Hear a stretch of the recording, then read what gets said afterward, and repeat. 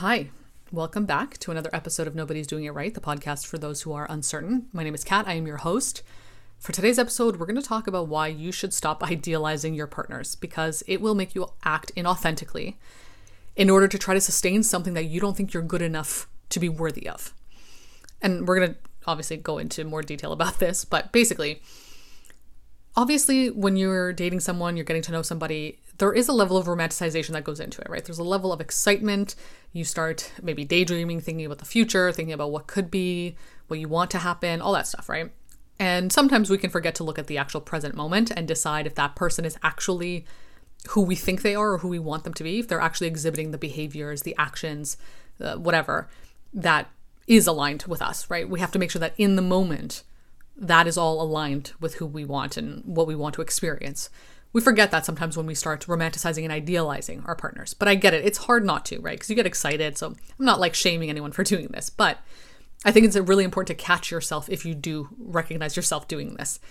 Because what's happening, right, or what could potentially happen, just from my own experience and the things I've talked about with friends, you start then, because you're looking at this person in an idealized way, you're putting them on a pedestal, you're romanticizing them, you'll start acting in a way that you think this idealized person will want someone to act.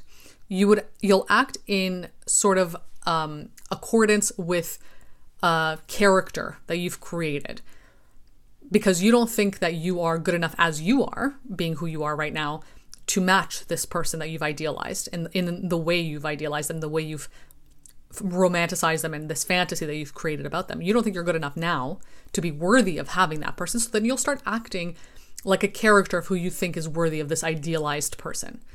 Now, the tricky part of this is that the idealized person you've created in your mind is not probably who that person actually is in real life. It's the romanticized version of them, the heightened version of them that you've created in your head because you've gotten excited, you really want someone like that. Maybe you're looking to be saved a little bit in your life. Maybe your life's feeling unsatisfying in many ways, and having a partner who's this knight in shining armor or whatever would make you feel a lot better about your life. Like, there's so many factors that play into this, right? And everybody's different. So I'm not saying that this is going to fit everybody the same way. But when you romanticize a person like this and you create them to be this almost godlike figure, and you don't feel necessarily good enough, you don't feel equal to them, right? Because if you had been equal to them in your mind, they wouldn't be on a pedestal. They'd be on your level, right? So they wouldn't be romanticized, they wouldn't be idealized. You don't feel good enough or worthy enough of having them as you are. So what happens is you start acting inauthentically, different than who you actually are, in order to be the person that you think they would want. Now, of course, this is unsustainable. You cannot be this kind of person forever because you are not that person. So basically, you're creating this entire relationship on a foundation of lies, right? On a foundation of inauthenticity, which is going to crumble eventually. And what's going to happen when it crumbles is it's going to reinforce the belief you have that you are not good enough, that you're not worthy, that you are an awful person, you're not, a good partner, you're not smart enough, you're not funny enough, whatever. Because you've based the entire relationship, every interaction you've had with this person on an inauthentic character that you've created, just to prove to yourself that they would want you, to convince them to want you. But what happens is people want authenticity most of the time, right? Of course. We gravitate, I think, to people who feel very genuine. And the ironic thing is that we want genuine people, but we forget that we also have to be genuine too in order to attract and gravitate towards those people. So they realize that maybe you're not acting like yourself, or the character that you're acting like, maybe they start realizing, you know what, I can't live up to this person, or this person's seeing me in a way that's a little too idealized and I can't live up to that expectation they have of me. And then they leave, or they pull away, or it just doesn't flow anymore because it's just not authentic. There's no foundation that's strong enough to sustain this. And so they leave, they pull away. Exactly what you feared happening has happened now. And now you feel like, yeah, see, I am not good enough. I'm not worthy enough. I knew it. But it's almost in your hands this entire time, right? And it's all due to the fact that you've idealized this person in your mind. So I've done this. I know other people have done this, of course. And it's so important to be mindful of when you do this and to let yourself see the truth of who people are. Accept that they are human, that they are fallible. Let them show you the things about them that are ugly and imperfect, and Let them, make you upset sometimes. Let them do things that aren't amazing all the time. It's okay. It's okay to see their humanness. Now, I know it's hard to do that if you are looking for a savior in many ways. If you're looking for a fantasy, it's hard to let yourself see the reality because you don't want the reality. You don't want the messiness of life. You want the fantasy. You want the idealization of a perfect partner, maybe from like a rom-com or something. So it's hard to see the reality, but you need to. And ultimately, when you do start seeing the real, raw truth, the ugly truth of people, you actually are more liberated, I think, and you end up cultivating relationships that are built, on a genuine foundation. And that feels better long term because you don't have to show up in any other way other than how you are in order to maintain that relationship, to maintain that connection. And that's so much easier than having to keep up a false facade to maintain this connection, to be the kind of person that you think they would want you to be. You just have to be yourself at that point and accept that your faults and failures and imperfections are fine in order to then accept theirs and vice versa. So it really starts with being okay with yourself, to be as authentic as you are and accept that you are flawed and fallible and not always perfect, and practice being okay with that in order to then see it in other people and accept it in others. Because otherwise you will idealize them, probably in the many ways that you also idealize yourself, right? Or maybe put a lot of pressure on yourself to be perfect, to always be doing things or to be right or whatever. That's not sustainable for you either long term, to have that pressure on you all the time, because you're not. You exist as you are. And that doesn't mean you can't grow, change, improve in many ways. Of course you can. Like, that's the point of life too. But also accepting that there are things about you that are going to be imperfect because you're human. Humans are imperfect. They're messy. They're flawed. That's part of life. So if you can't see it in yourself, you won't be able to then accept it and see it in other people. And then you'll end up idealizing them. You'll judge them a lot. You'll put a lot of pressure on them to live up to this standard that you've been putting on yourself.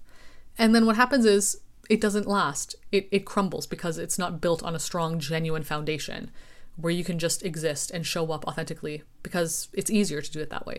It's more sustainable. It's not so much effort to maintain this fictional character all the time.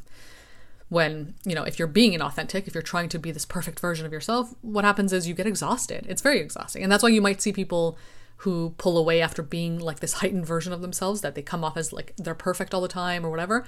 And you see them pull away, you see them disappear, you see them isolate. Sometimes that could be why. And I say this because I've experienced this at times. I've gone through these cycles too. And I've also experienced it from the other side of someone acting that way towards me and then seeing it and being like, why did they change up? Like, they acted one way for a month and then they stopped acting that way. What happened? What did I do? Right? And usually our instinct is to think that we did something to make them change. It's like, no, they were probably showing up in a way that was inauthentic, and then the reality came out. Of course, there's nuance to this. There's many reasons why people go through situations that cause them to pull away or to isolate, or they go through slumps. Like, obviously there's a lot of mental health struggles, of course, but I'm just saying that this can be one of those reasons sometimes. And I've noticed it in myself, in the way I show up at times, and I've noticed it happening from other people after I've asked them about it, right? And it's really fascinating. It's really interesting to see. So start with looking at yourself. Start with looking at the ways you idealize yourself. You try to put yourself on a pedestal. You put pressure on yourself to be this, perfect person all the time. And then see if you are doing that to other people too. If you're idealizing your partners and then showing up in an inauthentic way, that's obviously going to be really, really, really hard to sustain, because you're not perfect. You're not idealized. You're not a godlike figure. You are human, and that's okay. But I think ultimately the best relationships are the ones that you can actually both coexist in your, your awfulness, your wretchedness, your messiness, your grossness, and also see the good in each other and accept the bad. And, try to change the things you can, but accept the things you can't.